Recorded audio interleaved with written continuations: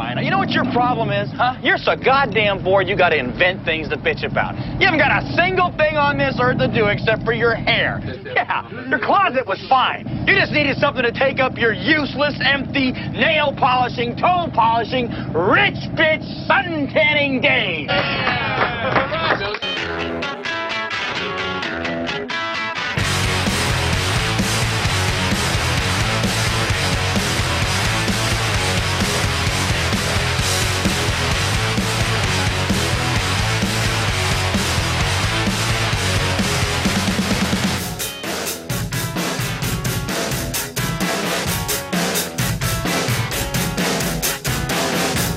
Suffocates you more than the passing of everyday human events. And isolation is the oxygen mask can make your children breathe in to survive. But I'm not a slave to a god that doesn't exist. And I'm not a slave to a world that doesn't give a shit. And when we were good, just close your eyes.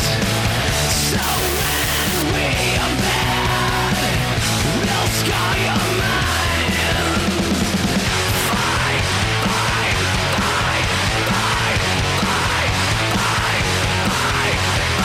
fight. Hello, welcome to the Son of Beef podcast. I'm your host, Gary Hill, and if you guys heard last time, and if you guys didn't hear last time, I'd like to officially welcome to the show my permanent co-host for Cinema Beef, X. How you doing, sir? Doing good, sir. This is my first official show as co-host. That's awesome.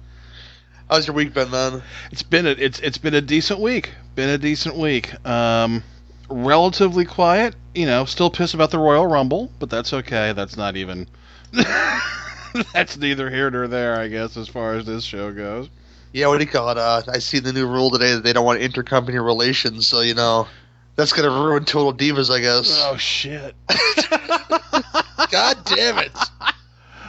Wow. I guess Cena's going to be even more red-faced than he usually is if he can't.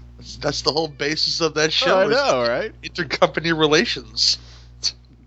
But yeah, it's been a good week. Had a couple other shows drop today, so I've spent a lot of time watching just stuff for those. Haven't had to rage quit a movie all week. What the hell? I can't remember what the hell the last thing I watched was.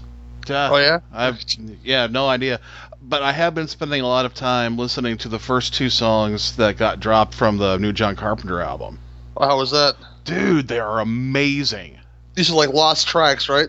Yeah. It's kind of, I mean, you'll listen to it and you'll be like, oh shit, that sounds like Escape from New York, or that sounds like something from Halloween 2, but they're completely original songs, and they are great. I cannot wait to get my hands on this record. Yeah, people are all butthurt because they played the whole thing on NPR already, and, you know, it's whatever.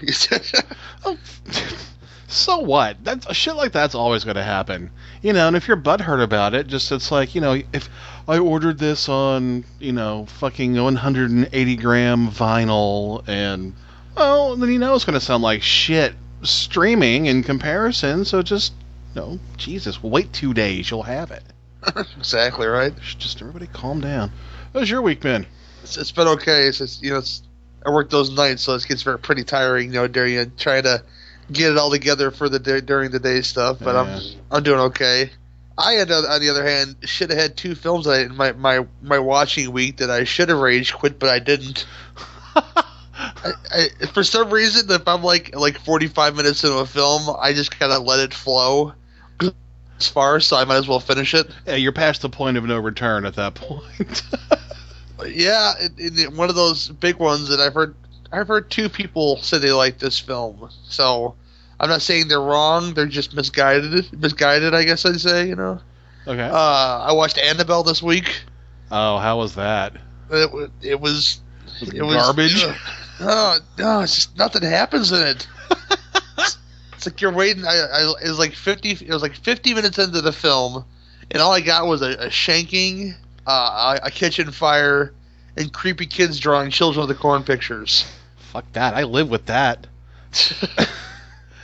And then there's the best jump scare in the whole film is there's this thing, I guess, where this demon, he looks kind of like, he looks like, what was was it called Gargoyles? The Stan Winston thing? Yeah. Yeah, that's what this creature looked like, but it was put out there today. So, you see it for like a split second inside like a boiler room, and that's your biggest jump scare of the whole film.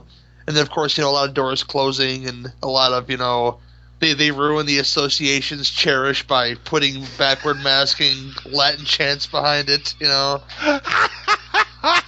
Wow. Don't do that. That's bad. Wow. And the doll, of course, is indestructible. You can bash it against a floor or like a hard surface, and the face doesn't even crack. So So we say, just light the thing on fire. Like, did you not see the scene where they're just grabbing that thing by the legs and just wailing it on the floor and nothing happens to it? I don't think fire's gonna hurt this thing. So it kind of sounds like the Raggedy Ann and Andy movie from 1975 was scarier. Yeah, pretty much. Pretty much. And then the person I feel bad about it. This isn't really a huge. I'm not giving a lot of spoilers in this film because there's not much going on in the film, so I can spoil everything about this film, and you guys will go and watch it anyway. I only paid $2.50 for the digital, so me and another person got to not enjoy this film. So I think I got my money's worth. I only paid $1.25 to see it. Then see, I feel sorry for Alfre Woodard because she's in this film and she's a great actress. She is. She's just slumming it in this film as some kind of occult bookstore owner or something who kills herself for this doll or something. I don't know what the hell are you about. Oh. No, those are the roles you give to CCH Pounder, not Alfre Woodard. See, I disagree there. But, beggars can't be choosers, And, the second film of this week, I call this The Beef of the Week. Uh-oh.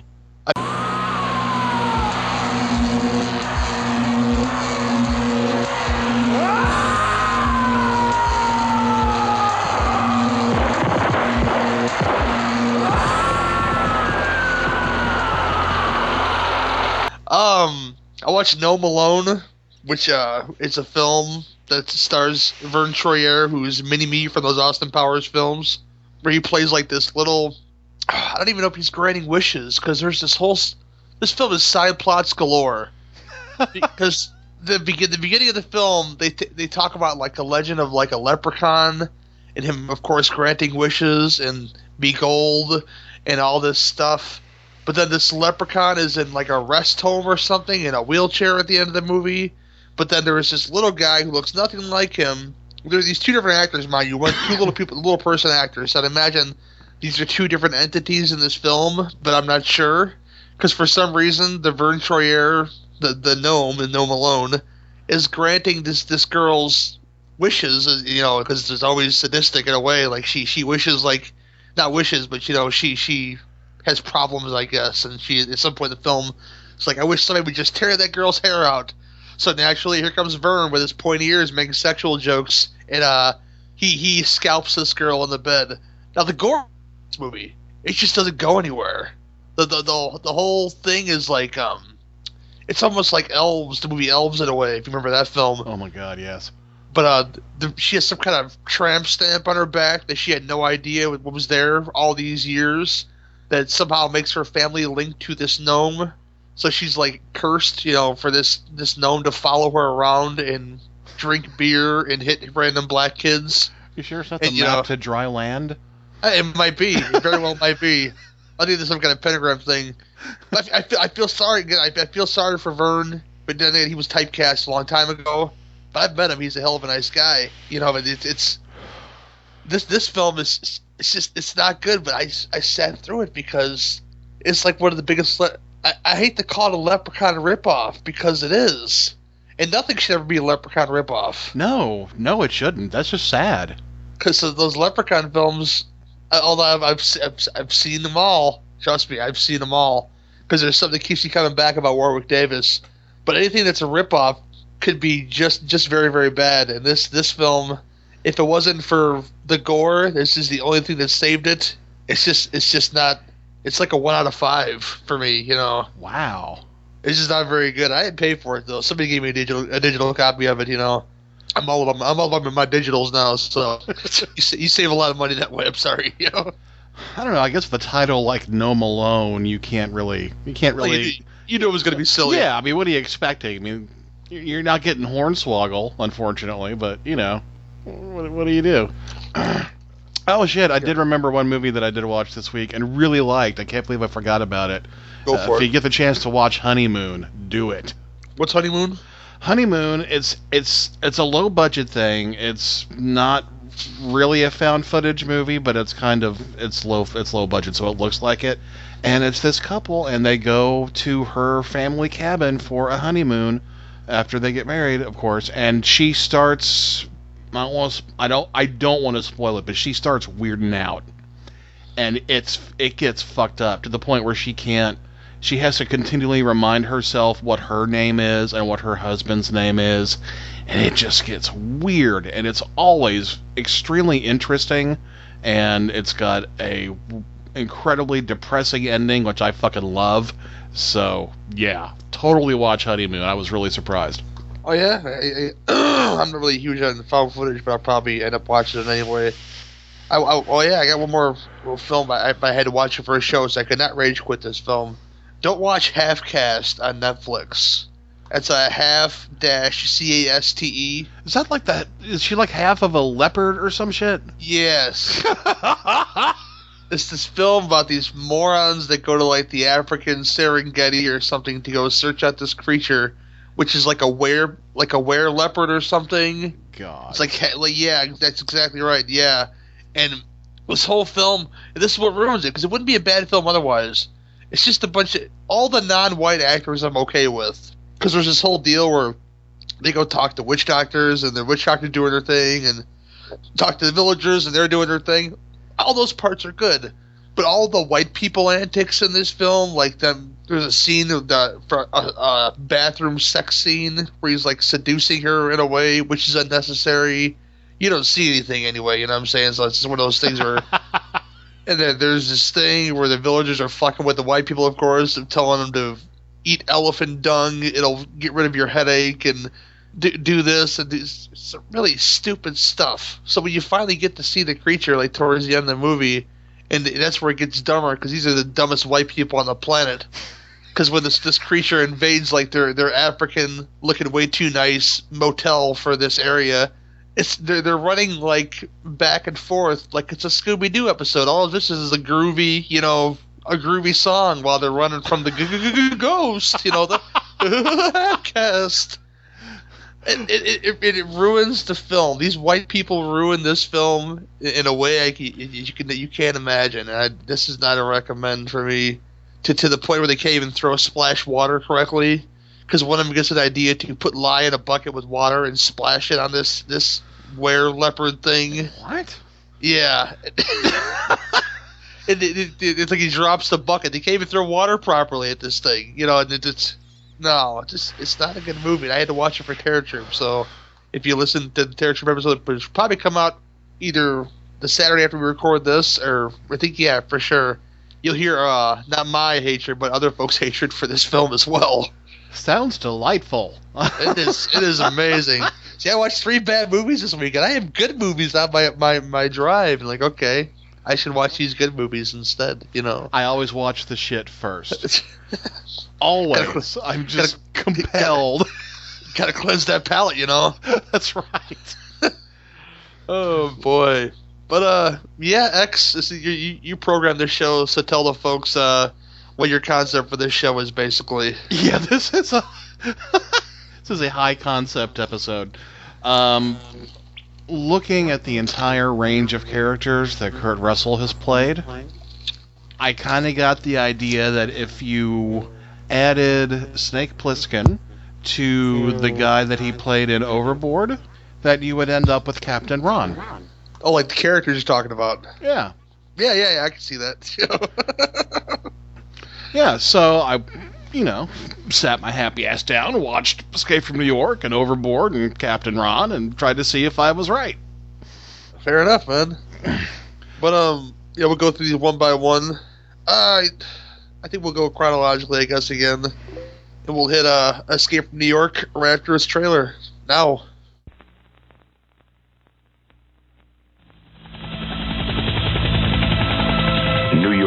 1997. The entire city is a walled maximum security prison. The bridges are mined. The rivers are patrolled. And the United States Police Force has everything under control, they think.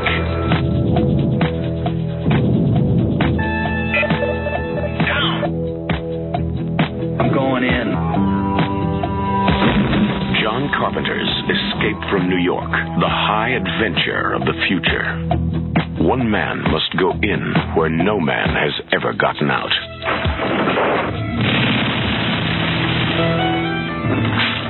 And if he comes back alone, his nightmare has just begun. Who are you? John Carpenter's Escape from New York. Heard you were dead.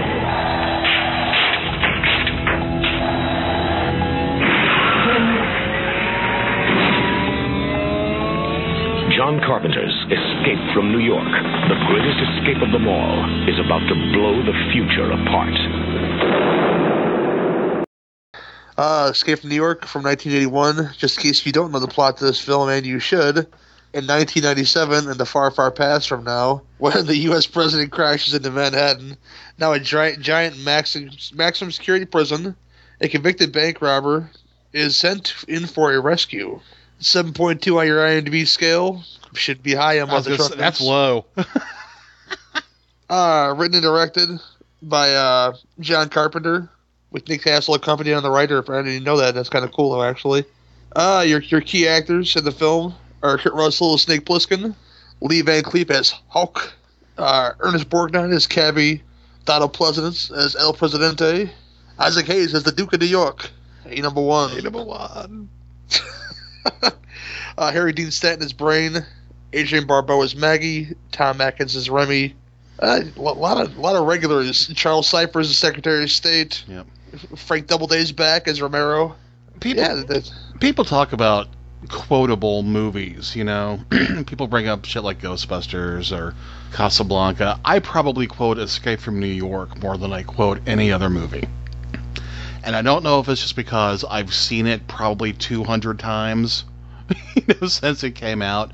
But there's something about the script of this film. It's lean, and every line is important, and you can just, I don't know. I will drop the most random ass lines from this movie and not even realize I'm doing it. I think it's fantastic. I can see that, man. I can really see that, because it's out there, man. I haven't seen it as much as you have, obviously, because I was a late comer to this movie. I mean, one thing my father would always say, I always go back to my father on these shows usually, especially like older films like this. He would always talk about Ox Baker.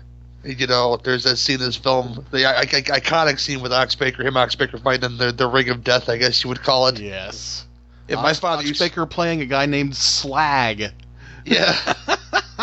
My father, when wrestling was big, like in the territories, he would go see Ox Baker fight at the Hammond Civic Center in beautiful Northwest Indiana. Ooh. And they would have wrestling every weekend there. And he would go there and go watch like Ox Baker fight and Bobby the Brain Heenan fight and all these old timey wrestlers, the Bruiser and Crusher, and these are like the old and bloody days of wrestling, Yes. Although that's all great and all, but nothing's more epic than Ox Baker on The Price is Right. I'm sorry, I've seen that video. That's pretty awesome. Shit, excuse me. But I digress. Back to Escape from New York. No, it's cool.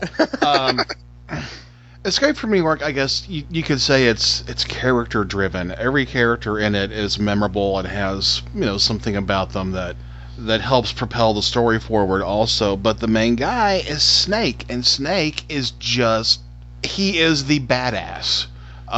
There's always been this theory that Kurt Russell wanted to be Batman and never got to, so he was Snake instead.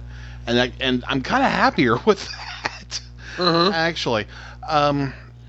But he's got the fucking leather and camo and the gun and the eye patch, and I don't know how he got his hair so feathered so perfectly, but he was just, at the beginning of the 80s, he was just the ultimate anti-hero. He was just incredible. So I take this character and I think about all the things about this guy, and it's like, he's a loner, Dottie. You know? He's a rebel. You don't want to get mixed up with a guy like that.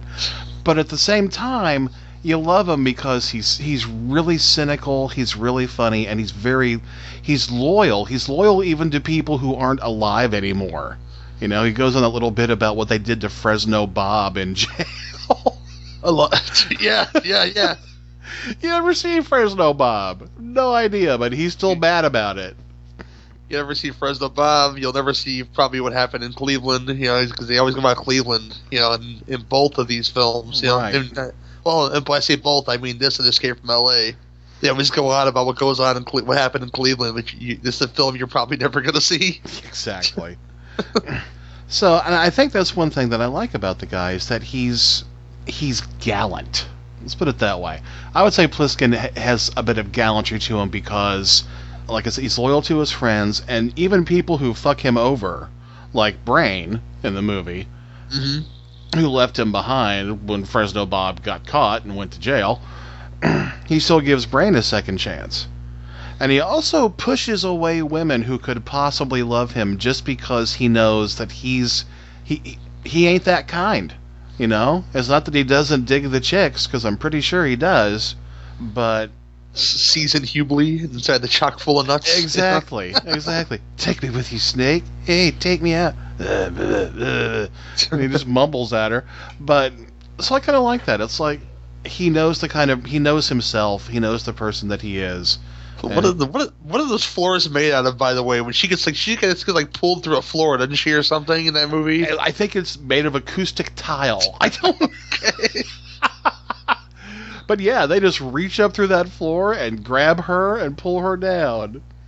God, there's so much good about that fucking movie. The crazies when they come out at night, banging on the manhole covers to alert each other. It's time. Everybody come out and scavenge. That's the first movie where I saw somebody use a machine gun to cut a hole through a wall and then jump through it into another room.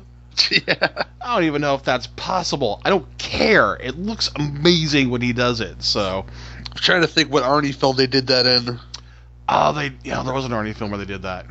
I forget now. I'll remember in an hour from now. But there is an Arnie film they did that too. Yeah, well, I'm reasonably sure they stole it right from Escape from New York. Yeah.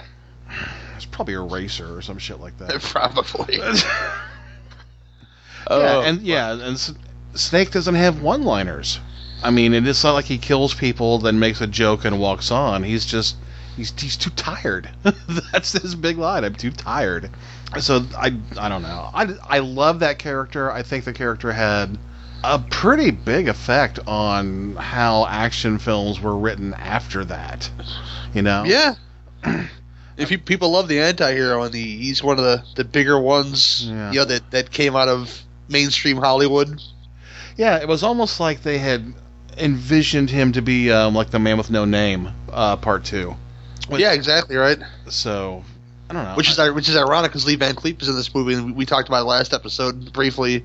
The whole scene where him and Van Cleef are going at it, inside the room or the office or wherever he's at, and yes. They get the scowl. It's almost like an equal scowl, It's like just looking at each other with disgust and the big old I don't give a fuck attitude about you. You don't give a fuck about me kind of deal, which blows my mind. With him actually agreeing to this, going to go get the president. It's like, what the fuck would Snake want with a full pardon? He'd fit right in New York. Exactly. He would rule New York. Give him 2 weeks. That place is his.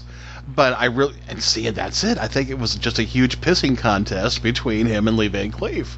They're saying, you can't do this? And he's like, motherfucker, I will do this in far less time than you have allotted me. So, screw you. And next, let's see who can piss the farthest, Yeah, exactly. It is just a huge pissing contest. Lay it down, get the fucking ruler out, let's see who's got the biggest cock. I don't know anybody who doesn't like this movie. I've never met anyone who watched Escape from New York and just said, this is shit. Yeah. You got great characters in this film. I love Borgnine in this film. He's in a lot of roles, but this is one of my favorite that I've seen of his, Yeah. Oh, yeah, and he was in Bourdain was in a lot of shit back in the 70s. And I love that you get a joke in Escape from L.A. that is referenced from the first movie, but I guess they didn't know it was coming. That somebody in their writing staff decided to make Map to the Stars Eddie a character. Yes. Because in Escape from New York, Borgnine goes, Snake Plissken in my cab. Wait till I tell Eddie. Exactly. So they decide to make Eddie a character in that next film, which is awesome. And it's like Steve Buscemi. It's like the most obscure reference you can think of. It's like that line in the Twilight Zone, the movie, the one Landis directed, where they're in Nam and they go, "We should have shot Lieutenant Niedermeyer." Now, if nobody saw Animal House, they wouldn't have noticed that joke at the very end of Animal House. He was killed by his own troops. Yeah, nobody would have ever got that reference if they didn't see that in Animal House. So, you know, that little pearls like that really make me happy. You know. Yeah, they do me too. And of course, Landis movies. I don't want to digress too much, but they're full of that. Yeah. You know, I mean, look for the "See You Next Wednesday" poster in every Landis film, and you'll find it. Anyway, going back to Snake, I probably my favorite anti-hero ever. Probably more so even than Clint Eastwood's Man with No Name, just because I got into westerns late in life. I was into B movies and shit before I was into westerns. You know, you could show me the good, the bad, and the ugly, and I'd be like, I don't know, man, is Bride of Reanimator on? So to me, there's half of Kurt Russell's career. The bad guy who's really good, doesn't really shave a whole lot, probably smells bad, but will do something, will probably save your life if you need him to. Yeah, that's true. Yeah, if it benefited him, of course, because right. The whole subplot of this film is he has these little charges in his neck that are going to explode if he doesn't get out of New York in 24 hours, and pretty much anything that's in his way, any obstacle, whether it be friends, foe, or foul, or there's no ducks in this film, but there should be, maybe, you know, just he has foul in his way as well, or you know, king shit bad guys who you don't get much better than Isaac Hayes in this film. Shoo. Man, if I knew how to put fucking Tiffany lamps and chandeliers on the front of our car, I would do That's class, man. I would do it in a heartbeat. Aren't they lit up too? Yes. Fabulous. Just gonna roll down the street like, who's this asshole? Who's this white asshole in Cadillac with the chandelier on the front, you know? It's like, you're about 3 streets over wrong, son. That could be a thing that comes back, you know. Oh, it could be. You know what? I'd be okay with that revival. Also, we were talking about Carpenter regulars being in this movie. Buck Flower is in this movie. Yes, he is. Of course, playing a bum. Yes, he's in it for about 90 seconds, but he's one of the highlights of the film. I'm wearing this thing, so I must be the president. I knew I was president when I woke up with this thing on my wrist. Oh, Pleasance is I don't know about Pleasance in this movie. They put a wig on him. He just looks like, I don't know, something like he should be a regular in Studio 54 or something. Just that white wig they make him wear for no good reason. And I don't know what that was about either. Well, just to humiliate him. I guess. I think there may have been rape involved, though. I'm just throwing it out there, okay? Oh, I'm pretty sure. I mean, they have the president, who for some reason is British, which I never really understood that. One of his guards on Air Force One is former President Gerald Ford's son, Stephen. And so he lands in New York. Yeah, they get him. They cut off his finger. They shoot at him, and they make him wear a Marilyn Monroe wig and lipstick. That means you mean business, though. If you got the they cut a finger off. You know, we learned it from Big Lebowski, of course. You know, right? You want a toe? I'll get you a toe. That's all I'm saying. I get you a finger. That can be anybody's finger. But yeah, it's really weird that he is British. Yes, being the president of these United States. But if we learned anything from Demolition Man, that, you know, Schwarzenegger can become president as well because they changed laws and stuff, and, you know, so maybe they changed this law. Well, and we don't really understand a whole lot about the world that this takes place in. We know the crime rate has shot up, and we know there's an energy summit going on because Van Cleef asks, do you know anything about cold fusion? Fuck, I don't know anything about cold fusion. I guess that's nuclear ice? I don't know what that is. But it's obviously very important in this world that Carpenter's created, and I like that. I think the less that we know about it, the better off we are. If you start explaining too much about your future gone bad, you lose it for me, you know? Just drop me in that universe and let me figure everything else out. I'll be fine. I'm smart enough to do it. The thing about this is the biggest problem I have with films like these is they set the future way too early in the future. So the fact that the only thing that was in the briefcase was a cassette tape, you know, because they find this out that it's just this plain cassette like you'd buy at Kmart or something that, you know, has this whatever. You never find out what's on it because of course Snake makes the switch. Yes. To Cabby's to the theme from American Bandstand. Yes. Yeah. So you never find out what's on the damn tape, but the fact that it's not like some kind of like projection on the screen, like, you know, to make it really futuristic is like, you know, okay, but it's a cassette tape like you would have bought in 1981 or 1980, you know, whatever this film was made. Well, and don't forget though, man, because, you know, what year does this movie take place in? 1997. 1997. Which just makes me laugh because people were still using cassettes to some extent back then. So I was like, oh shit, that's the year that none of this happened. So yeah, you're right. They didn't set it far enough into the future.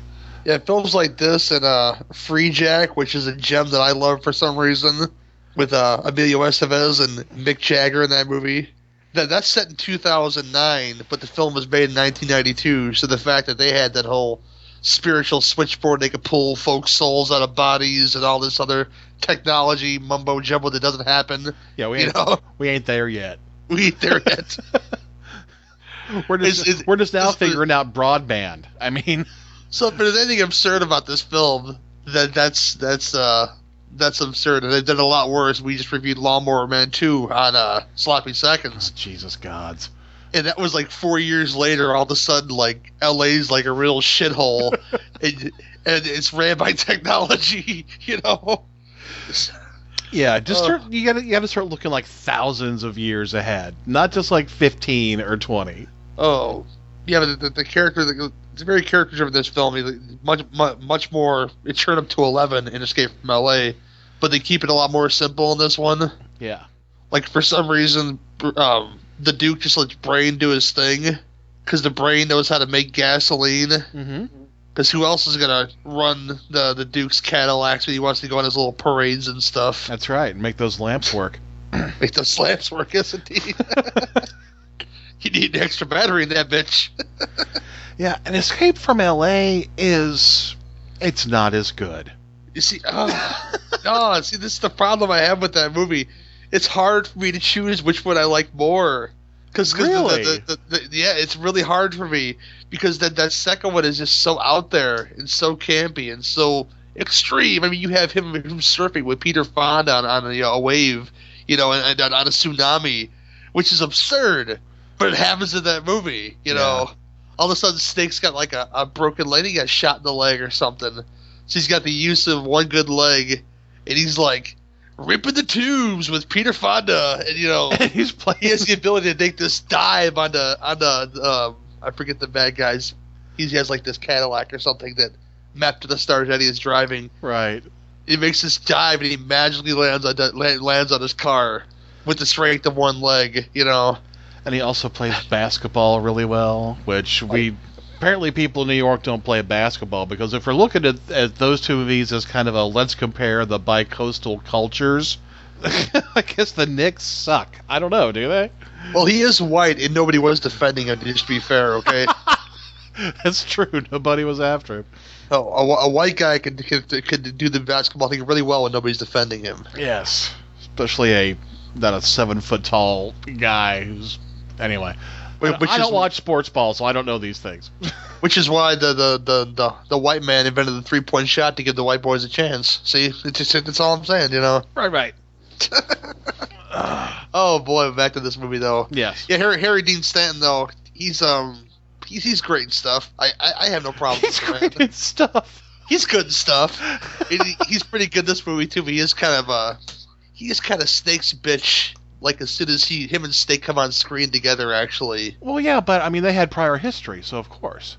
And yeah, he just like does whatever he tells him when it comes down to, you know, let's get out of here, that kind of deal. And of course, Brain, I guess by trial and error, knows where all the mines are on this bridge. Yes, you know? he's been mapping them. Yes. I mean, fuck, you gotta have hobbies when you're in prison, so I guess one of them is, you know, learning how to make petrochemicals. One of them is learning where all the mines are on the bridge. I don't know. I know a lot of weird shit that I shouldn't know, too, so I guess that makes sense to me. I never even thought to question that. Of course Brain knows where the mines are. Said Jug right! Of course, you get the luscious Adrienne Barbeau. Them titties are holding up real nice in this film. Man. And, of course, Carpenter was still married to her at that time. Oh, yeah. So, and I remember reading in Fangoria when this movie came out that she said that she wanted to have the bloodiest death in the whole film. I think she does. Yeah, I think she does. Yeah. Yeah. If you don't count the Duke. Okay. Well, I don't know, but even that, there's not a whole lot of bloodshed. There's a lot of bullets flying. But I don't know, because I don't think how good a shot the president is. In case if you haven't seen Escape from New York, we're spoiling the hell out of it. Okay. If you haven't seen Escape from New York, what the fuck, dude? Because it's how was this movie? How to describe this other than this? When Donald Pleasance goes full Donald Pleasance and he goes over the wall and he gets his hand on an automatic rifle, the Duke is done for, and Yes. you know he starts the screaming and the scream cry thing, you know, and. Because I guess he took the manhood of the Duke one too many times, so you know. Because I'm guessing that's what the Duke makes the girls or dudes say when he's getting down, that he's a number one, you know. Oh yeah, hell yeah. It's because there's not many chicks inside of New York to inhabit, so you know you got that one chick for sure. I think there's a lot more that came from L.A., so maybe they dropped them all into L.A. all the ladies, you know. You're right though. He does go full Loomis. He does. I shot him. I shot him six times. I fired off 67 rounds. Hey, give me another banana clip. Anyway, yeah, this is one of my favorite movies of all time. I think I've bought it like 6 times, on different formats. So. Yeah, I know I'm double dipping right now. I've got the old MGM DVD shitty release, and then I've got another Blu-ray release. So I think isn't the Scream Factory bringing it out this year too? Yes, it's coming. It's real soon. April. I'll be triple dipping because I need that movie. Definitely, yeah.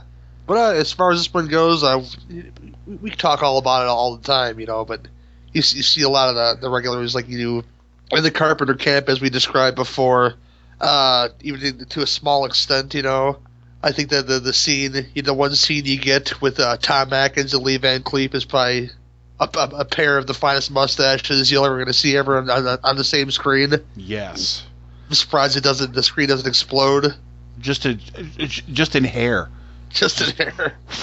Just puffs out, and women just fall out of their chairs because of the macho-ness of the whole thing.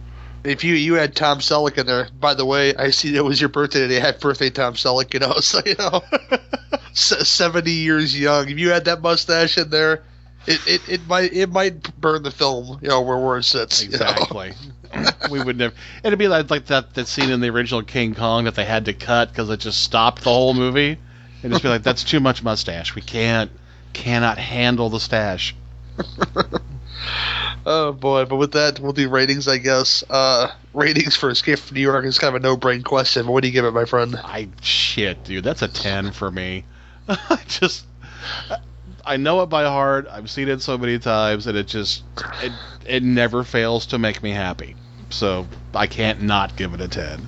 It's a 10 for me as well. You know, it's kind of a perfect film. You know, for the genre that it's in. Yeah. I got to rate in the genre that it's in. You know, it's not The Godfather or anything. You know, but for these kind of films, it's like the perfect. They did everything right. So 10 out of 10.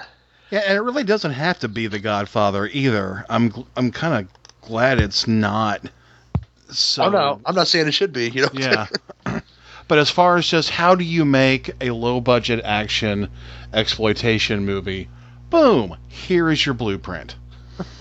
Keep it simple, have memorable characters, and have fun with it. Exactly. But with that, we'll. I'm not even gonna say lower the bar because we're gonna go with the Overboard next, which is a film I enjoy. So we'll get into that right after this.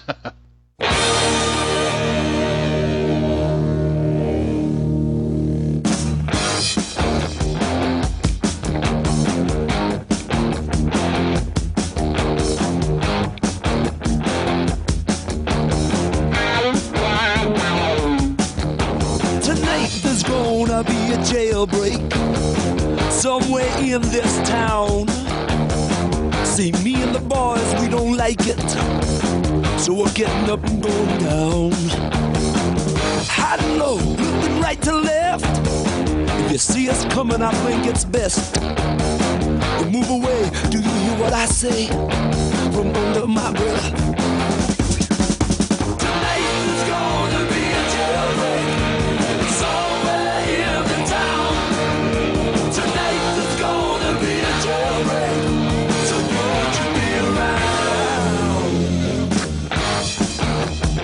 Don't you be around.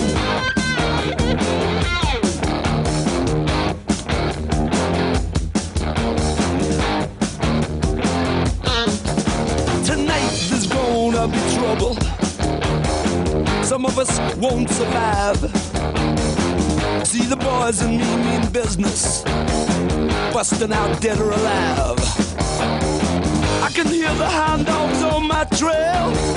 All hell breaks loose, alarm and sirens wail. Like the game, if you lose, go to jail. Tonight there's gonna be a jailbreak somewhere in the town. Tonight there's gonna be a jailbreak, so don't you be around. Tonight there's gonna be trouble. I'm gonna find myself here. Tonight there's gonna be trouble, so stay with a friend. You know it's safe.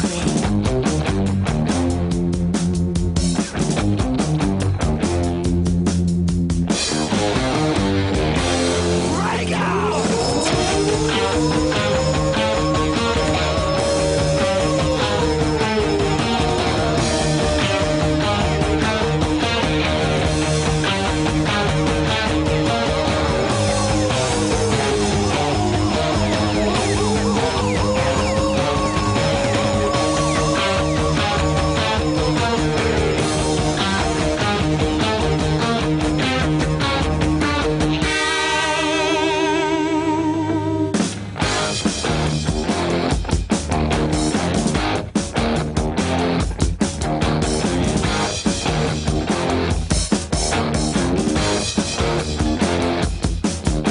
Tonight there's gonna be a breakout into the city zones.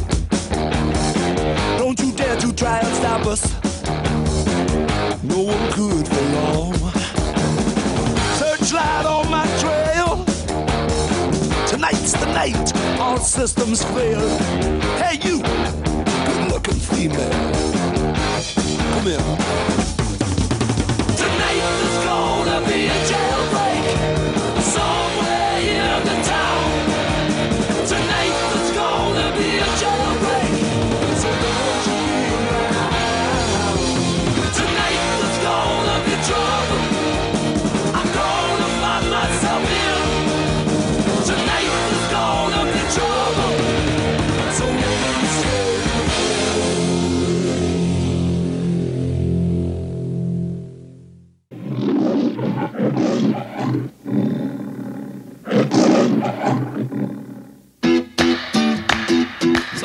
for a carpenter? That's my wife's department. Mrs. Grant Staten III Grant, I'm on the phone! always knew what she wanted, I'm not paying for your mistake. and she always got it. You haven't got a single thing on this earth to do except for your hair. She had power, taste, What is this gelatinous muck? style, Are you going to bring me my lemon or do I have to squeeze it from my hat? and amnesia. Seems a mystery woman was picked up by the Elk Cove garbage cow shortly after midnight. Excuse me, miss. Can you tell me your name? Of course I know my name. It's Annie!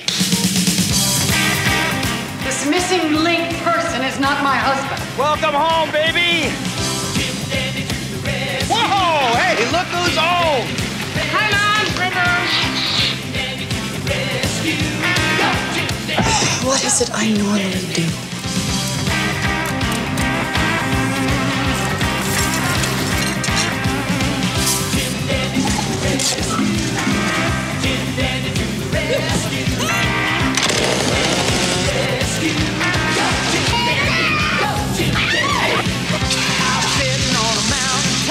Goldie Hawn, Kurt Russell,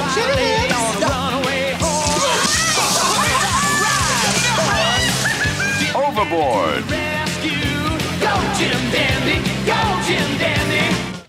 Overboard, 6.7 on your IMDb scale.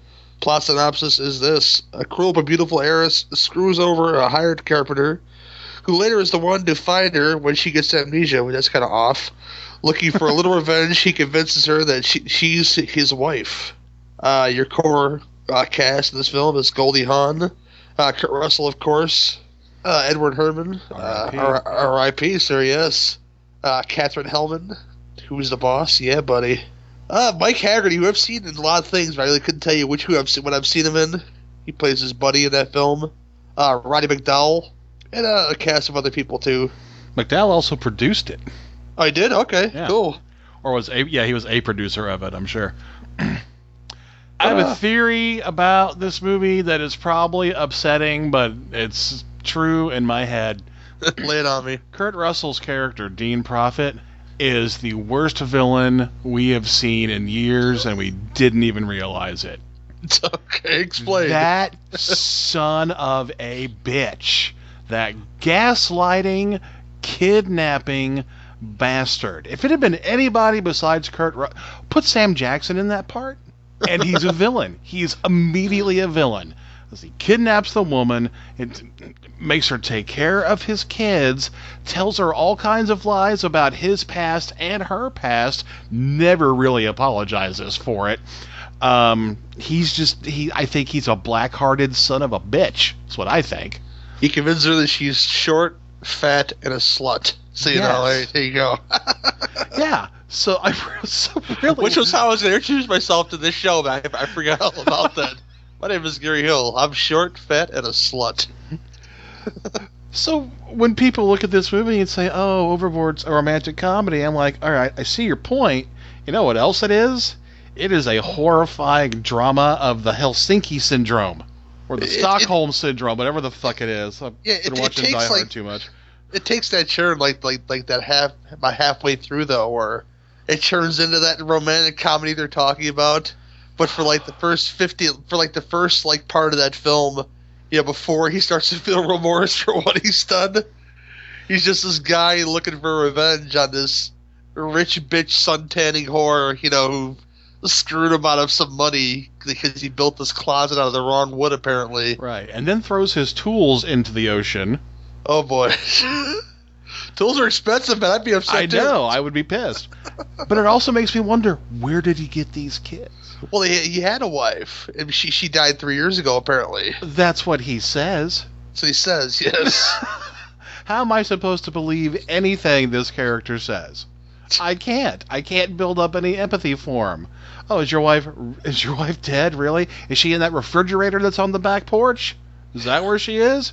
Son of a bitch. In case you guys didn't know what Overboard is, it's a film. It's a film about a rich heiress whose yacht breaks down, and I guess in the middle of, I forget what she calls it Elk Snout, but I forget what the name of the damn town is. You know, it's Elk something like Elk Hood or Jesus. That doesn't make any sense either. Fuck Elkville.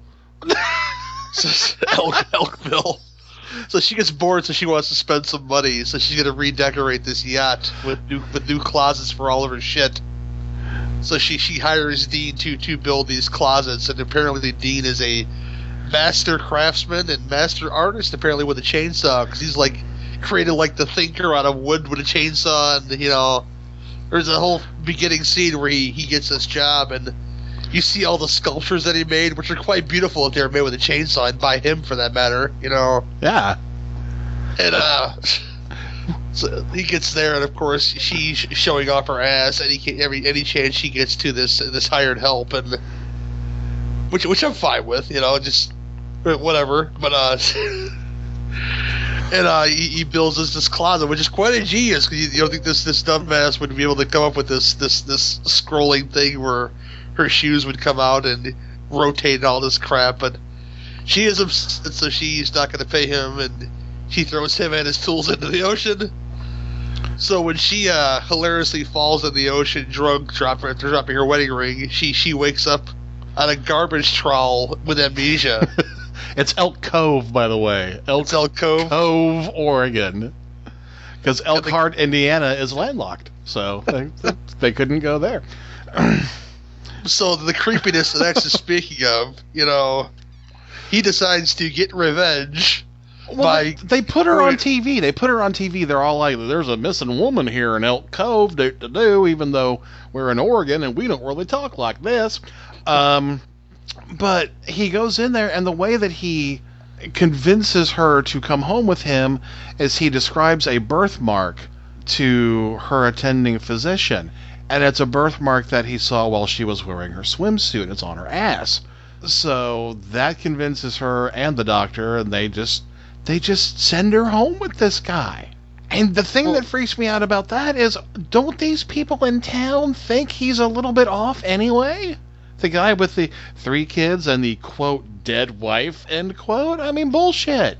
It's like, sending him, we're going to send her home with this nice Dahmer fella. Yeah, exactly, right? And the whole thing about that is, which I thought it was hilarious, because was it the cop or the guy in the hospital? It was played by Ray Combs. Oh, it's the guy at the hospital. Yes. Who hosted the Feud when I was younger, you know. So I think some of my great '80s characters go back to the Feud. Then a la Richard Dawson and the Running Men, you know. Absolutely. I thought that was hilarious. I had to look at the credits. Is that fucking Ray Combs? You know, That's exactly what I did. Is that Ray Combs? Because I was an avid game show watcher back in those days. I blame my grandmother for that. And I watched a lot of the Feud. I still watch a lot of the Feud for some reason. It's a good cast. It's one of those movies where the bit players really make the whole movie work.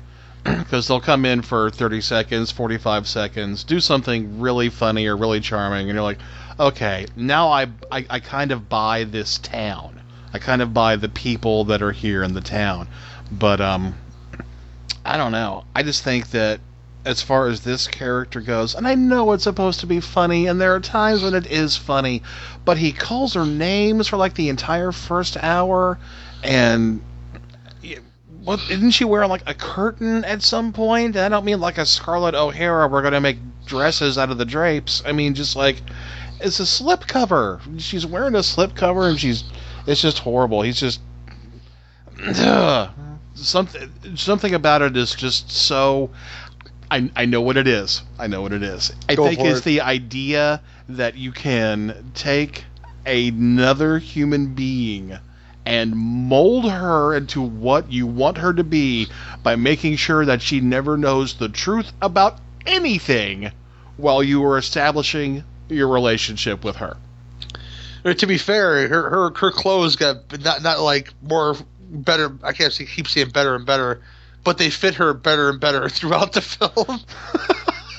Because when he first sends Billy and the kids to the Salvation Army to get some clothes for their non-mother, they get her all these clothes that don't fit her. which gives her the line, she was short and fat thing, and all that stuff. And she gets clothes that fit her better, too. I guess the more and more he likes her, the more and more her clothes fit her better. Well, he is working that second job. I mean, I guess maybe he can afford to buy her some nicer jeans as things go on. Also, another thing weird about Dean, and I know I'm going off about this, but this is my entire point. I'm going to bring it around here in a minute. I'm listening. His entire dream, his big life's dream, is to build a miniature golf course. Well, it's weird, but I don't know. It is weird because there's like only 15 people in town. You figure they all play the course once through, maybe once every 4 months. They close in the winter. You cannot make any money that way. Yeah, that's true. Yeah, that's a little strange. You see miniature golf courses now, they're usually attached to some kind of like video game, prize game emporium that are next to it. Go-karts and whatever else. So this guy, in my mind, he's setting himself up for a Fargo situation. Yeah. I need that $500,000, Jerry. I need it real bad. Gotta get the undercoating, come on now. That's right. You lied to my face.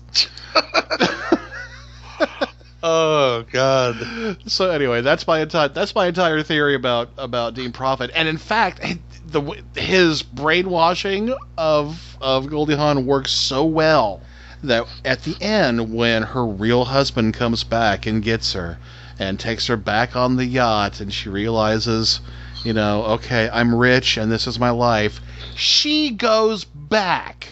Well, it's one of those things, one of those morality tales, really, for her, which, Kurt Russell's creepiness actually helped her as a person, I guess, because she realizes she's been this real bitch. She even apologized to the Roddy McDowall character, and then the point of that movie, and everything's just fine and dandy now between those two.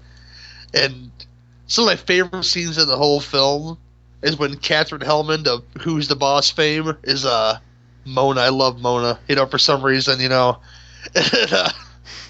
she would like call the Edward Herrmann character, who is her husband, and he's just having a good time on this yacht, wifeless but happy, He's got naked chicks. He's drinking pina coladas. He's got like 8 women in his bed at the same time. Just hot and cold running bitches while his wifey is not knowing who she is or where she is. Oh, I love that guy. I've seen him in a bunch of things, and I got to meet him in person gladly before he passed away. Oh, did you? That's awesome. And he wanted to talk about the dumbest things with me, like Overboard and My Boyfriend's Back and shit like that. I was like, that's very cool of you. Because those are stupid things that I love, that you were in, and I told him the joke about how I made fun of my sister constantly because she would watch the Gilmore Girls, and he was on the Gilmore Girls. I was like, every time he'd pop on screen and say, I didn't invite you this time, Max, and he would drive her crazy. See, that's what I would do. If I met famous people, I would say, I want to talk about the worst shit that you ever made in your life because I like it. They appreciate that. Keith David loves talking about Men at Work. Loves talking about it. Oh my God, I love that movie. I talked about it with him. My buddy talked about it with him. That's funny. Loves talking about that fucking movie. So the dumbest things could be make an actor happy, and I'm glad I got to meet him, talk to him about stupid stuff like Men at Work. I mean, like My Boyfriend's Back in this film. That's great. But yeah, that character makes you laugh because he's such a shit. He's probably the biggest shithead of this whole film, even over Dean Prophet. Just because if anything, there's that whole scene where he knows who she is. He goes to go collect her, I guess, and then he hears her bitching and yelling like a rich bitch does, obviously, And he's like, figures, oh, you know what? I'm going to go spend her money and go have a nice little vacation from this blonde cunt who yells all the time, Exactly. And what would you do? I would do the same thing. Is she being taken care of to a certain extent? Because fuck my brain, I need to get away from this horrible person. I'm too much of a pussy to divorce her because, and of course here's the catch, all the money is hers. Yep. And I think in a lot of ways that's the final cap on my case for Dean Prophet as a bastard. Well, his last name is Prophet, after all. Indeed, indeed, and that's precisely what he does. He gets her, and he gets the money. And what you don't see is 2 years later, when they find her body in a ravine somewhere in Elk Cove, Oregon. They'll never find her here. That's right. Drag the swamp. She's underneath hole 18 of the putt-putt course. Let's go to hole 19 and have a beer, Exactly. And toast to the dead wicked witch of the blonde, and No, but she was still goddamn wholesome towards the end of this film. I can't talk too much shit about her because it says a real morality tale for her. Like, she's been acting wrong all these years. She finally realized it took amnesia and her getting swindled by this sweaty carpenter and his rotten kids, who get better and better as the film goes on. But those are some real. These are the shithead kids you want to see in the '80s film. Yeah. The kids are perfect. The kids are absolutely on point. I don't know, man. There's just something about the way he does this thing to her, his whole plot, where it's just it's like personality annihilation. Like, what if she's supposed to be a bitch? What if that's like her entire purpose on this planet is just to be a raging cunt, and he stops it? I think one positive about this film, I guess, in the parenting style, and in a weird way, because a lot of these films, especially around this time, we're doing the whole play, especially in family films, where they're either divorced parents or they're on the verge of getting divorced. The fact that you had a caring mother, whether she knew that she was her mother or not, and I guess an absentee father because I guess he was working all the time, right? Making his art projects and shoveling shit for a living, That's right. And designing Mount Rushmore for his putt-putt course. It looked really cool when it was all done, though, I gotta say, Okay, yeah, I'll give you that. It did look cool. And, and here's the thing. I have to say this, and I don't want to be misunderstood. I don't hate this movie. I really just think that Dean Prophet is a complete fucking bastard. Yeah, I understand, man. It doesn't. Surprisingly enough, though, it doesn't deter me from not loving this film, though, for some reason. And I understand everything you say is true. To me, this is like the only Lifetime movie I would ever watch. And we have it on Blue. There you go. Ain't nothing wrong with that, man. Love it. I love it. You gotta hear that Randy Newman song in full stereo, Oh, Jesus gods. No, but like some of my favorite scenes in the whole film are where the kids are fucking with her. Or the scene where she has to do the chores for the first time. Yeah, that's good. She uses the chainsaw, and the old Ringer washer which my Uncle Roy used for years and years and years. The goddamn Ringer washer. It worked. He knew how to fix it, so he used that motherfucker, That's funny, because that's one of my favorite parts, is when she's trying to remember the kids' names, and she looks at the one and just goes, Roy? And then he pops his head out like, what do you guys do up there? Stop me, it's Roy, Dad! And it is a cool house, how they have that little part up on the wall where the kids can just pop through like it's fucking Laugh-In, like a window inside the house. It's hilarious. The little kid that talks like Pee Wee Herman for no good reason. Yeah. And I'm like, who's going to get this in 50 years? Who's going to be, he's making a reference to Paul Rubens. No, who's going to be like, this kid's obviously got some social anxiety problems. The one kid who looks way too young to have a masturbatory problem, but he's just whacking in the bathroom apparently constantly because she can't keep those magazines out of the bathroom. And where he gets these smut magazines, I have no idea. He gets them from Dean. I'm telling you. They're like no kids that have problems in this film. They're all like, except for the fact that they had this absentee mother who's died 3 years ago, supposedly, if Dean didn't kill her too, and they're just cool. They just want a mom, and that part of the film really gets me too, where Dean finally has the error in his ways, and he finally wants to tell her the truth, but the kids won't let her because they like having this mom around, and right. Don't ruin it, Dad, that kind of deal. So who's more guilty here? The kids for making him feel guilty about wanting to tell her the truth, or Dean when he finally feels that that urge to tell her the truth. How do you expect his children to act? They're going to act like him. No, keep this good thing going here. It's a criminal mind, Gary. It's a criminal mind. It's a slippery slope, dude. I gotta say, it's definitely a slippery slope. Because I don't know what to think here. You know, is he doing the right thing? Is he doing the wrong thing for these kids? So that's right. There's no way. Creepiness and stalking and kidnapping aside, you know, you got to think of the big picture, I guess. You know, someone think of the children.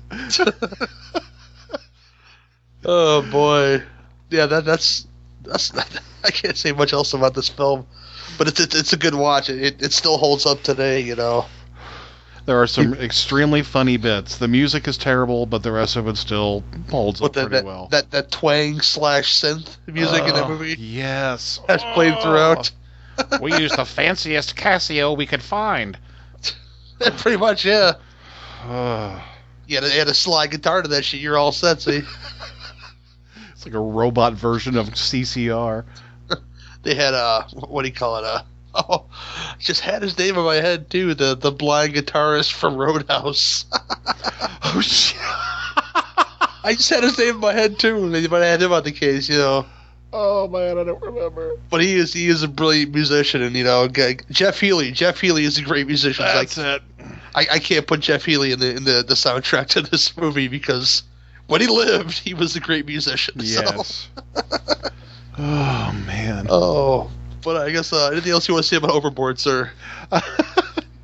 No. Hopefully I haven't ruined it for anybody, or have I? Maybe I've done the right thing. Dum dum dum. Yeah. I'm about to set my piece on it now, so we'll do ratings now. Rate it. My rating for Overboard is a 7.5, and I'm gonna give it that because it's great nostalgia that holds up today. And I still watch it. The unfortunate part, and I wouldn't even say unfortunate, because these first two films we're discussing, I watch a lot because they show them a lot. Captain Ron, not so much. They don't show that so much, so I don't watch it as much. So, but it's still a watch today, and I'm glad that has such staying power, even 20 plus years later. You know. Yeah, it's really gained an audience. It really. Well, it's really a film that you can show. You know, your 12-year-old kid, and they might laugh at it, you know. So yeah. I mean, it's a family film that doesn't really insult your intelligence, depending on which viewpoint you have of it. You know, if you think it's funny, like most people do, then yeah, let anybody watch it. If you think it's a horrible psychological thriller, like I do, then I'd still give it a 6.5. And I give it the half just for Goldie Hawn's ass. There you go. Yeah, it held up pretty nice back in them days. Yeah. And now I don't know how it's looking now, but I don't care. Yeah. I don't care. We'll always have the pictures, Gary. Sock it to me, Goldie. You were good looking back in the days. Although I liked you better on Laughing, so that's because you were young and you look kind of like a painted up hippie. I'm fine with that. Yeah, I'm good with the body paint. That's all right. If that's what you're into. But right after this, we'll shoot right into our third feature, which is Captain Ron. Right after this. My name is X. And I'm Cootie. Please consider us your high priest and priestess of satanic cinema. Join us on our podcast, Kiss the Goat, which will drag your soul through some of the finest and worst devil movies of the last 50 years. Devils and demons, exorcisms and possessions, cults and rituals, dogs and cats living together. Is that a devil movie? Maybe. Sort of. I don't know, babe. We'll talk about it later. Join us on the Horrorphilia Podcast Network every other week as we don our hoods and cloaks and Kiss the Goat. It's a hell of a good time. I knew you were going to say that. Of course you did. It's in the script. This is Jamie from Devour the Podcast. Do you enjoy horror commentary with straightforward honesty? Oh my god, fuck this movie. Fuck this movie so hard. Oh my goodness, you know, halfway through this movie I was just like, let's get this thing going. Fuck this movie. Humor and an obvious passion for the genre.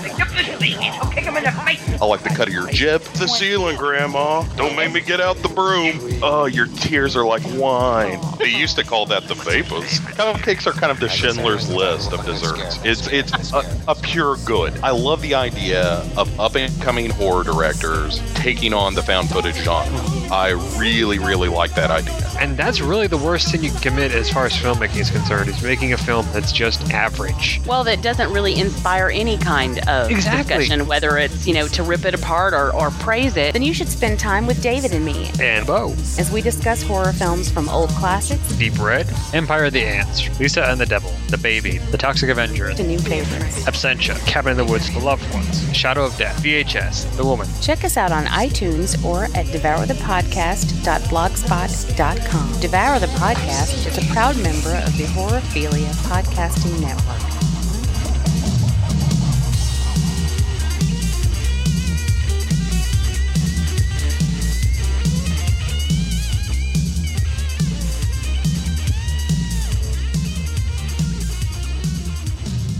Now here's something we hope you'll really like. Isn't this great? Open ocean, uncharted islands. Who knows what's waiting for us out there? The mighty Caribbean, home of romance, adventure, and living legends like Captain Ron. Let's hear the Harvey boat. A man of courage and dedication, to whom the sea is more than a job, more than a calling. It's home.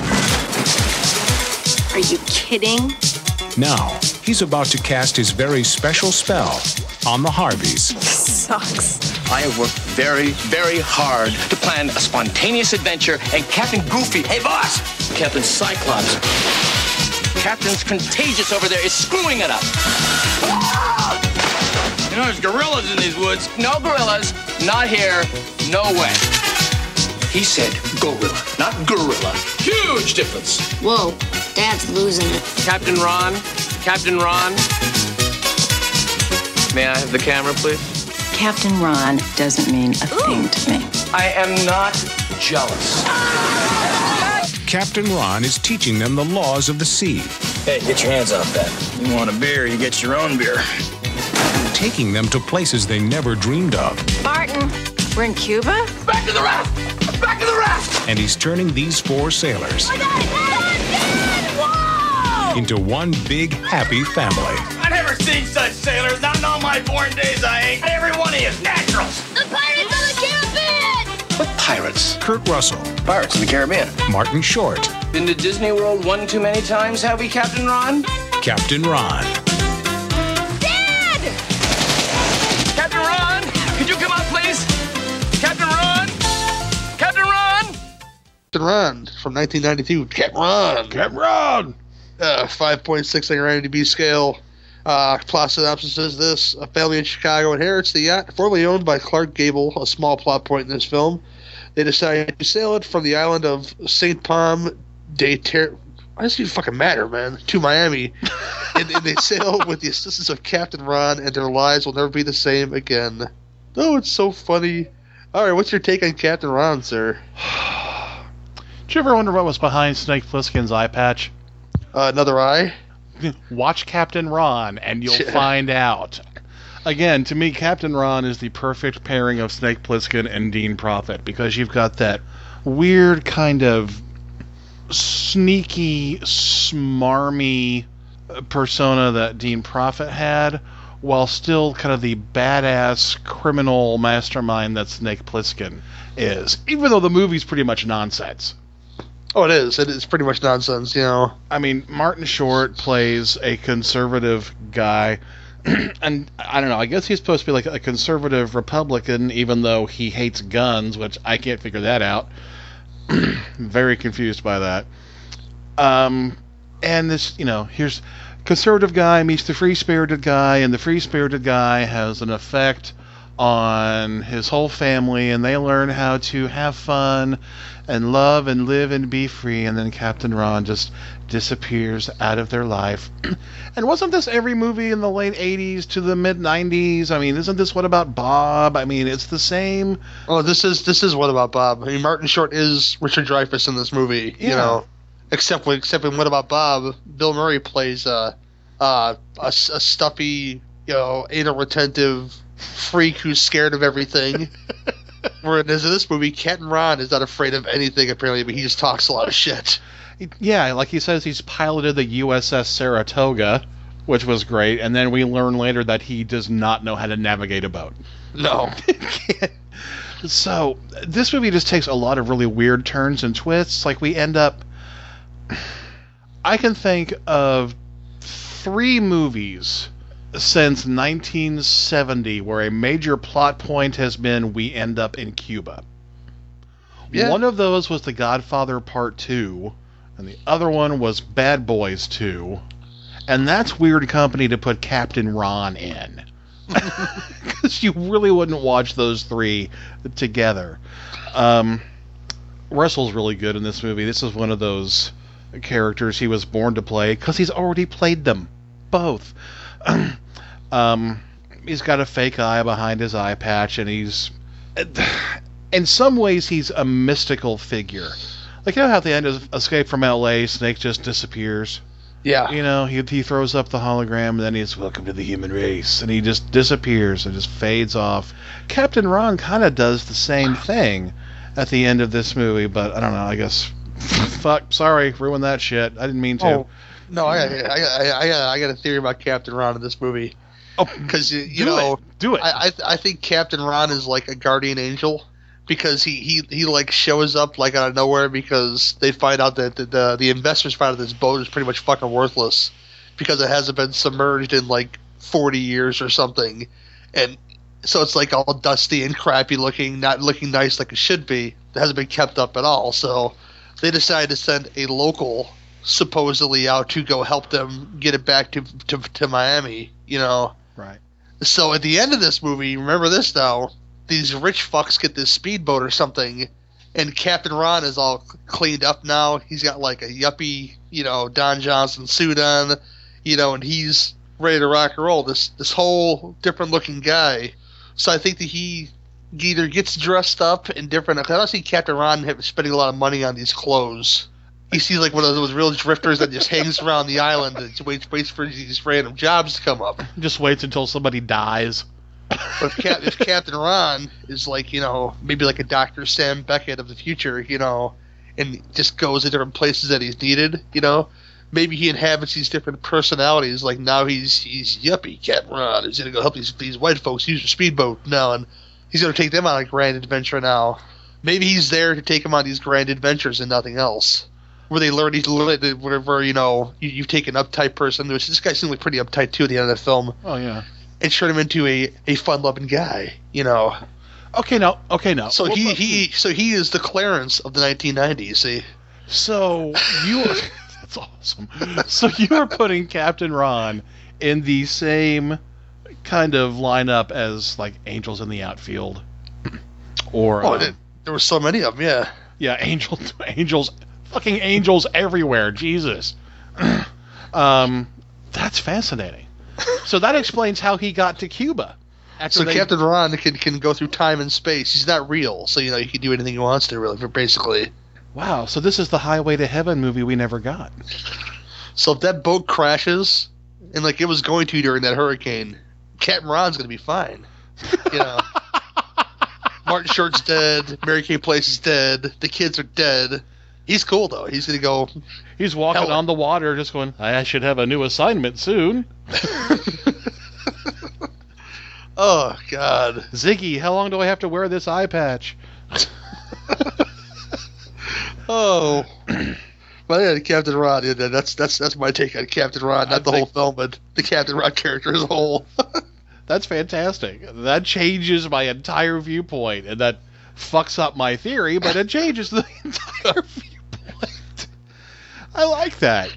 That he just shows up to teach people how to have a good time. a good time all the time. That's my philosophy, Marty. I think out of the three, this is the lesser of the films.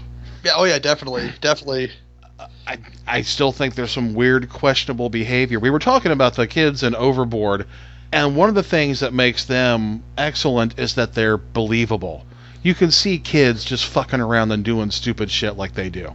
I can't see a kid, like in Captain Ron, who sits around and drinks beer and gets a temporary tattoo of an eagle on his chest while his parents are somewhere else on the island. Well, this one, you can tell that, you got this real uptight dude, played by Martin Short, but Dean Prophet is this absentee dad, but this kid, this son, who I guess never had a role model except for Martin Short, sees Captain Ron as like this cool uncle that you'd want to hang out with, like so that she'd almost want to emulate. So the fact that he got his Snake Plissken tattoo on his chest, and he's having a beer with good old Captain Ron, who he still owes him $250 for because they're playing Monopoly for money. Yeah, and he keeps the kids' money. Which I guess that's a life lesson, but at the same time, I don't know. Would an angel do that? You can't be a winner every time. That's all I'm saying, man. This is how you play a high-stakes Texas Hold'em. Oh, my God, that's funny. Now put your arm on the table, Junior. You got to take a finger because you ran out of money, That's right. Try to light this lighter 10 times.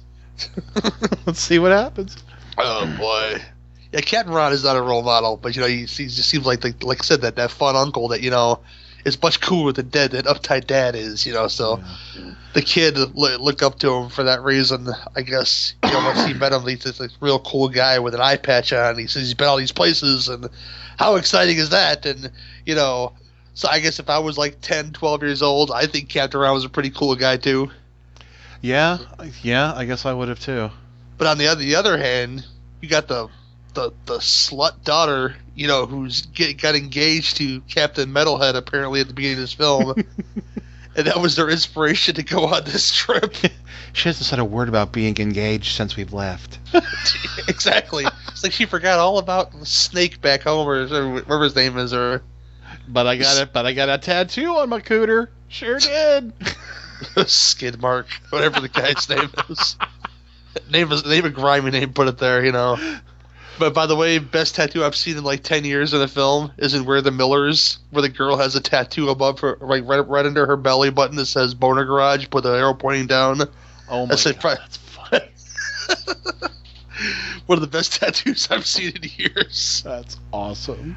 But this girl I doubt has a Boner Garage tattoo, but she just seems a little too free-spirited for like a 15-year-old girl. Like the parents should not be letting her get away with this stuff. Because I know they're too busy to be looking around at this. Because mom's I guess she's like an interior designer or a realtor. They really don't say. Something like that. She does some kind of like cushy job like that too, where she's busy all the time and dad's busy all the time. So apparently, it gives her free will to go fuck punks on the street somewhere, and get engaged. Oh, this was what did we say? 92. 92, yeah. 92? Okay.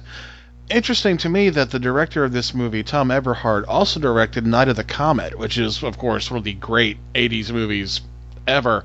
And it's almost like he's trying to bring that same kind of aesthetic into a new decade, and it doesn't really work.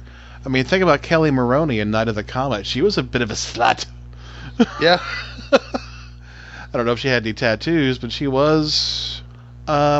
She was like that slut that didn't get anywhere, though. Because... Clearly, Captain Mary Stewart would bang anybody in a projection booth, Right. It's just as long as they don't mess with their high score on the video game, of course, then all bets are off. It's like, you know what? No blowjob for you. See you later, You fucked up my scores. But it was almost like there was like this run of time where they put out a bunch of scripts that were practically the same template and just changed a few things around. It was like, let's see which guy from either SCTV or SNL we can get into this movie. Oh yeah, I mean, this was a trope, especially this time around. Where I mentioned divorce earlier, either divorced or are on the brink of divorce, parents are too busy for their kids' parents. I don't know how to have a family. I work too hard. Yeah, I work too much. I'm too cushy to do anything but go to my job and come home and eat dinner and ho ho hum. Let's go on this grand adventure that puts you way out of my wheelhouse and see what happens, you know. Right. Yeah, so I guess, can we blame National Lampoon's Vacation for that?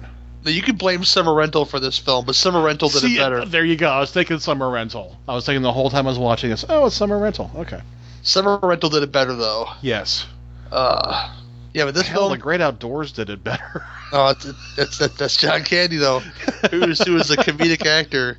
Kurt Russell is just the guy I find funny, and Martin Short is the guy I find funny, too, but not in the classical sense of funny. Right. Like, I'll laugh at his quirkiness. Like, I love whenever Three Amigos comes on, I still watch it every time it comes on. Well, yeah. So little old lady, so like the wind, you know. Like the wind. Little stupid stuff like that. Little Nettie Newlander, whatever his name was, and the fact that he wasn't a potzer, he knows how to shoot for real, and those little quirks that come out in that film, and anything he does. I never was the biggest Ed Grimley guy, though. I thought that was kind of stupid, in my opinion. No, I never liked Ed Grimley that much, but Jesus, I've seen Three Amigos more times than I can count.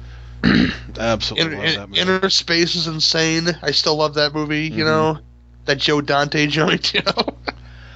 There's not a Dante movie I don't like, so yeah, I'm all over that. Yeah, Martin Short was interesting. His movie career it's like it almost took off, and then he started doing all that Jiminy Glick stuff. Oh, that's awful. Yeah, so I never quite understood the attachment to that character. But there's always that again, it goes with the trope of films like these where they're a stranger in a strange land. They get mixed up with these rebels, which I guess are kind of like where you can get your Escape from New York reference at, I guess, Yeah, where they were anti-Castro rebels that they found on an island because Martin Short strayed off of the path, and Captain Rod said, "Don't stray off the path, there'll be gorillas," and Martin Short thinks he means apes, but no, he means gorillas, like fucking revolutionaries hiding in the jungle. That's such a weird road for a movie to go down like this. They're gonna have their crazy chase scene, of course. That happens in this film. Where Captain Ron is abducted and they got to go save Captain Ron, of course. Right. I don't know why they do that for, but I guess because he's Captain Ron, your titular character. He can't die in this film because he's the angel of the nautical world. Exactly. And let's talk. Okay, since we're already here, let's talk about that ending. I'm listening, man. Go for it. I don't understand how he shows up in another boat in a suit with his hair all nice and pulled back, and he's not even wearing his eye patch, is he? That's the angel Captain Ron. Is that the angel? He's not a real thing. He's not a real person. He is an entity. Oh my God! You almost have me convinced that is true. I think it is true in this case. I'm not saying Kurt Russell's an entity, but Captain Ron for sure is a character. It's not a person at all. He is a malevolent being who has probably sunk many boats over the years.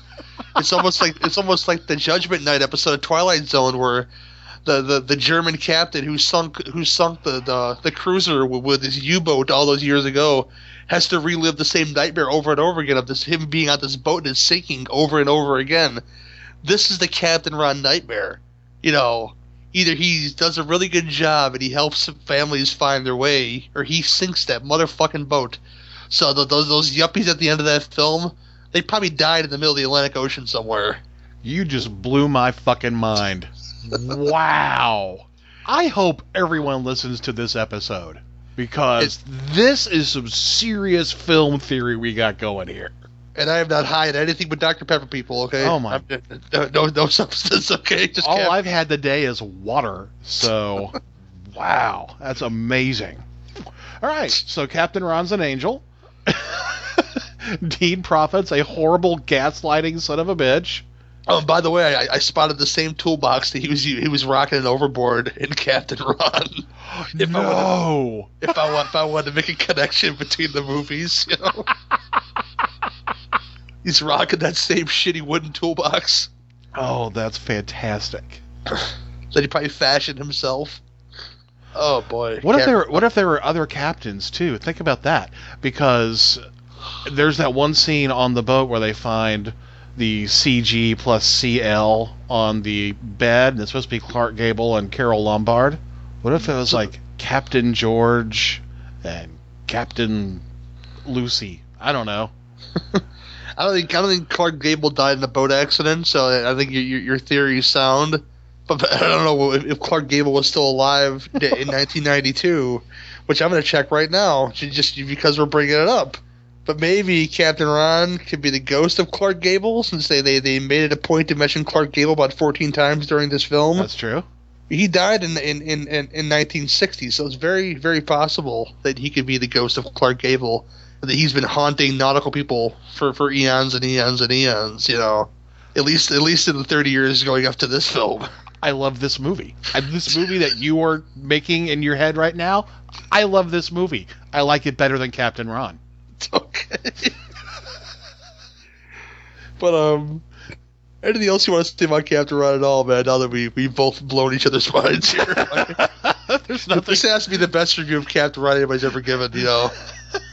Most flattering review ever. There's nothing else I can say about Captain Ron except, God, you will believe Kurt Russell can fly. Ratings, I guess. You go give yours first, my friend. I give Captain Ron a 4, just in general, because I think it doesn't take full advantage of the concept that it sets up for itself. So some stuff that could have been really funny ends up either not funny or just mildly funny. However, the version of Captain Ron that you are positing, that is a 15. Okay. That is beyond film. That's just meta. I love it. Oh, I forgot one aspect of the film. All the parts where Captain Ron is like the way they film it, him hilariously not flirting with the daughter and wife, him just walking around with a banana hammock on, and yeah, just checking out their asses in that video camera.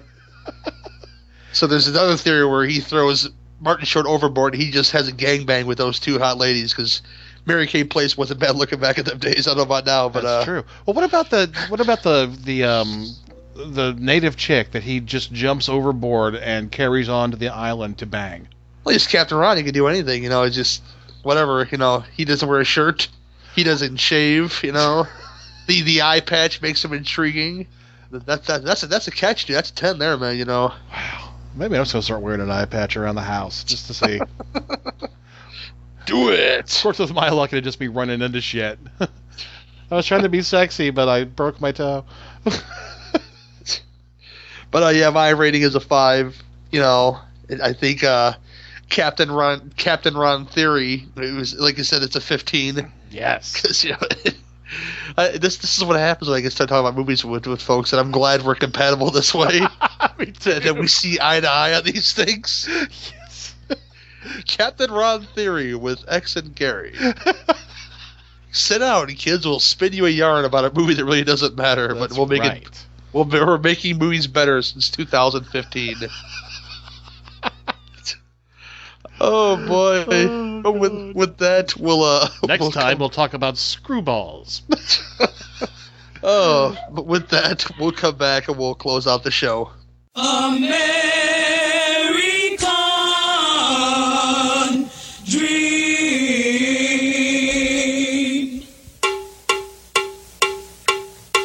He's just a common man. The American Dream, Dusty Rhodes, baby. I'm coming to you live and in living color. Speak to you, the American people. A podcast called Silver and Gold Daddy. And you know that the American Dream, Dusty Rhodes, knows how to bring home the gold, Daddy. And just like Henry Silva sticking Barbara Boucher's head inside a sow hanging from the ceiling, Silver and Gold will stick it to you, stick it to your ears, stick it to your mouth, your eyes, your nose, Daddy, and all points in between. They'll take your listening pleasure and stick it between a sow's carcass hanging from the ceiling, Daddy. Silver and Gold. We talk about movies and shit. Find us on iTunes or silvaandgold.com. My films! Oh, gimme! Ah, Chinema. Porkies? Meatballs too? Enjoy your crap fest. Oh, go read the bell jar, you poser! Klaus, prepare to feast your eyes on the majestic grandeur of the silver screen.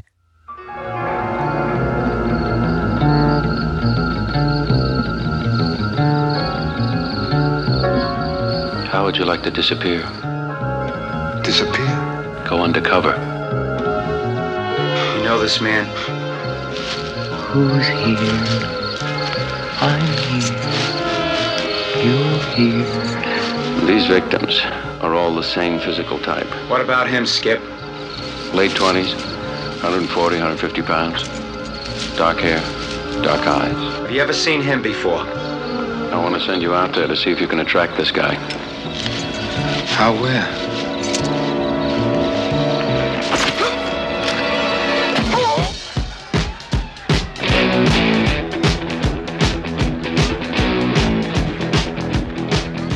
A New York City detective in search of a killer is about to disappear into the night. Is it dangerous? I can't talk about it. How do you know you're going to end up the same person when it's over?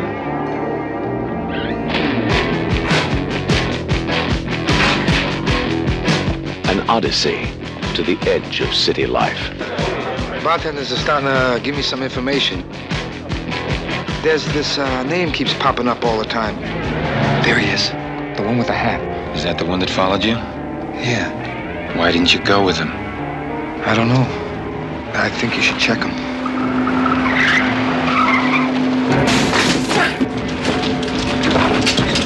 If you want to play, I'll play with you. He's the wrong guy. Prints don't match. What he sees.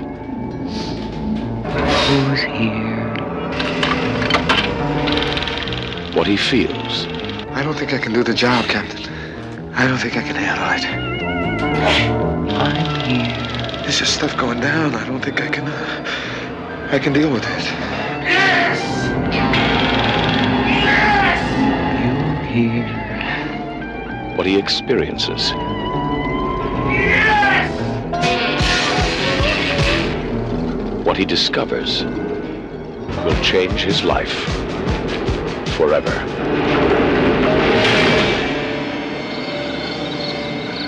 Al Pacino. Who's here? I'm here. You're here. Cruising. Someone is coming back to Elm Street. He is not friendly. He is not patient. Kill for me. And he is not a welcome visitor. No! But he has something terribly special for the new kid on the block. It started to happen again. Dad! I'm in trouble. You've had some scary dreams, okay? Help! Daddy can't help you now. There's something inside him. Fight him! You are not afraid of him. He doesn't even exist. Freddy Krueger is back on Elm Street. Get out of here, Lisa! Jesse, fight him! Watch out for him. He'll be in your neighborhood soon. A Nightmare on Elm Street, Part 2. Oh, my children now. Freddy's Revenge.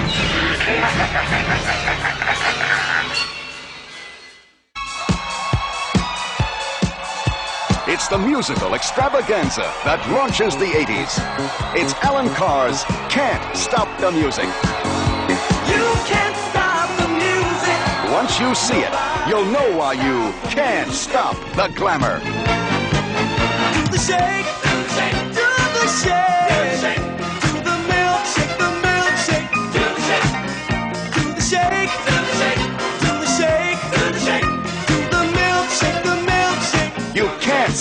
excitement. Understay it, the YMCA. Understay it, the YMCA.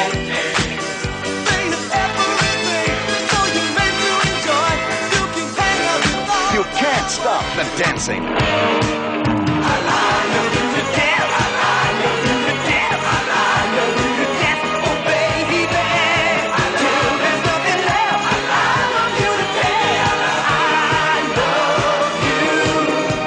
You can't stop the laughter. Magic night, magic's in the music, it's a magic night.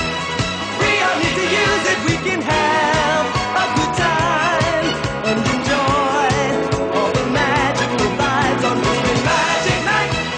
Good friends all around you, it's a magic night. Magic But most of all, you can't stop the music. You can't stop the music. Can't stop the music. Starring Village People. Take the heat from flame, try not feel Valerie Perrine. so you try and think it's what she sees. Bruce Jenner. Stop the music. Nobody can stop Steve Guttenberg. Change the master plan. Take the Paul Sam. cause that's easier. Co-starring Tammy Grimes. June Havoc. Barbara Rush. Altavis Davis. Marilyn Sokol. And a special appearance by the Ritchie family.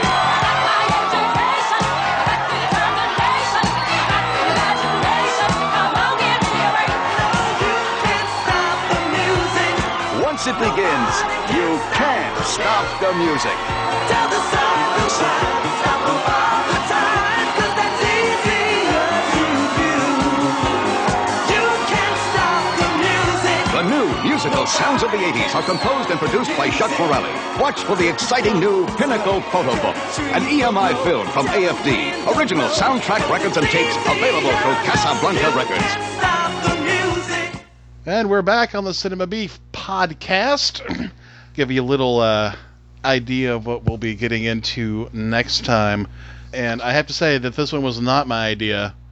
This whole Captain Ron thing, I came up with that. But next time we are going to take, let's call it a straight eye for the queer guy. And we'll be looking at Cruising, Can't Stop the Music, the Village People movie, and A Nightmare on Elm Street 2, Freddy's Revenge. That sounds like a good time out there right now. I cannot tell you how I cannot wait to see how all of these fucking intertwine. I don't know if they're intertwined, but what a magical combination. Filled with glitter and feathers and blood. You know, it could be a beautiful thing, man, you know. Because really, a case could be made that all three of these films are musicals. Yeah, maybe. You know. There's that infamous room cleaning scene in Nightmare 2, and there's a lot indeed. And there's a lot of bars in Cruising where they're playing music. So I don't know. That's something I'm gonna look at that when we watch these. See if there's a musical element we can bring into those other two movies. We'll see how that goes, really, man. Yeah. Also, interesting to note, knowing what we know now, that one of the stars of Can't Stop the Music is Bruce Jenner. Well, then he's going a different way now, so... Yes, he is. He's going to be, I don't know, what would you call the female action of Bruce? I don't know. Yeah, what is that? Brucette? Brucette? Brenda Jenner? I don't know. Brenda, that could work. It's really weird, though, but, those damn Kardashians turn him into a she-male. See what happens, people? That's what reality TV does. That's what it does to you, man. But, X, anything you'd like to push, sir? Now be the time. Go for it. Let me go ahead and push the latest episode of Kiss the Goat, in which we had such a good time in that episode, but we'll be talking about the movie The Sentinel from 1977, starring Christina Rains, Burgess Meredith, and Chris Sarandon's mustache. It's a mess. It's a weird thing, but check out that episode. And conversely, I'm a guest on the Not So Evil Episodes sidecast with Mike Merriman and Douglas Tilley and Iris Savaria. And we are talking about movies about the rapture. Christian cinema is the topic of that show. So you can hear me talk about hell, you can hear me talk about heaven. Yay! Yay! Well, yeah, stuff that happened is this show, of course, you're listening to right now. I'm so excited about all the stuff we got coming up. We planned like 6 months of show already, so yeah, we've got shit mapped out, y'all. It's going to be great. No shortage of stuff to talk about, so hope you guys are looking forward to that, and I know I am. Sloppy Seconds is still happening. By the time you hear this, I'll probably release these right around the same day, actually. Sloppy Seconds we just did for... What was the film we just did? Starship Troopers 2, Hero of the Federation. Wow. It wasn't awful to me, but people are terribly drab on it, and I understand they're everything they say is right. I just happen to like it for certain reasons. Next Sloppy Seconds past that, which probably released not much after that, because I'm trying to release 3 episodes in the next month because I only released 1 this month. We'll be doing Eddie and the Cruisers 2, Eddie Lives, which is a way takeoff from that film, but, from Starship Troopers 2, that is. In a good way. I love me some John Caffrey and the Beaver Brown Band with a passion. So, Burn the Beard, try to get that back on track again. 2 Drink Minimum Commentaries. We just released a RoboCop episode. Listen to that. It's really good fun.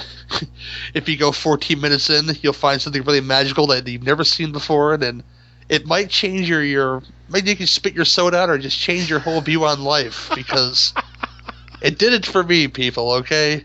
And I hope you guys are enjoying those. Thanks for keeping us on top of the pops almost for the Legion podcast downloads, and we love you for that. It's the OCP theory. It is the OCP theory, yes, indeed. But, yeah, find me on Twitter at GW. Come join the Cinema Facebook group. The raffle still stands for you folks to rate and review us on iTunes, you lazy bastards. Any of those shows you heard just now, you have 4 or 5 chances to win. So if you go rate this show, The Bird and the Beard, 2 Drink Minimum Commentaries, or Sloppy Seconds, you have 4 chances to win a few autographs I have, including a Danny Trejo autograph, a Charles Band autograph, and a Jeffrey Combs autograph. A couple of random Blu-rays I have laying around the house that are extra, that are unopened, and you guys could be, So if you go do that, your name will be instantly in a raffle, and I will pull the names when I see we got, more than a couple. So, get on that, folks. Do it. Do it now. But, with you, this has been Cinema Beef Podcast. Always saying, if you got beef, I've got the grinder. See ya. Good night, folks.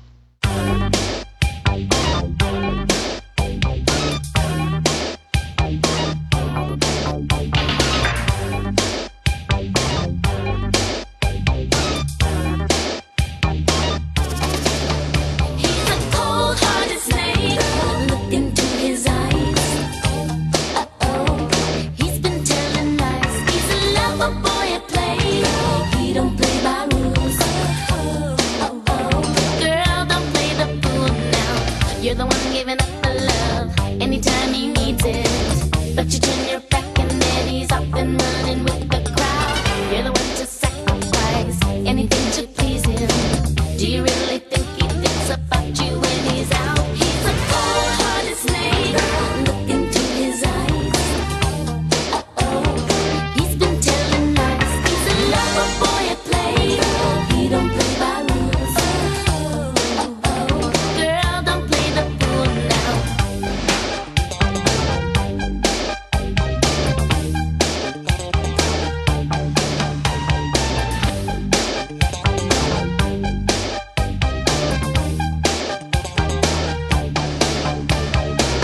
It was only late last night. He was out there sneaking. Then he called you up to check that you were waiting by the phone. All the world's a candy store. He's been trick or treating. When it comes to true love, girl, with him there's no one home. He's a cold-hearted snake. Look into his eyes. Uh-oh, he's been telling lies. He's a lover boy at play. He don't play by rules. Girl, don't play the fool now.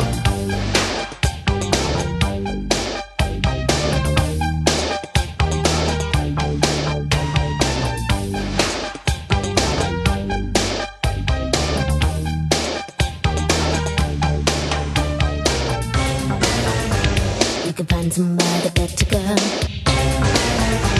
He could only make you cry. You deserve somebody better, girl. He's cold as ice, ice, ice.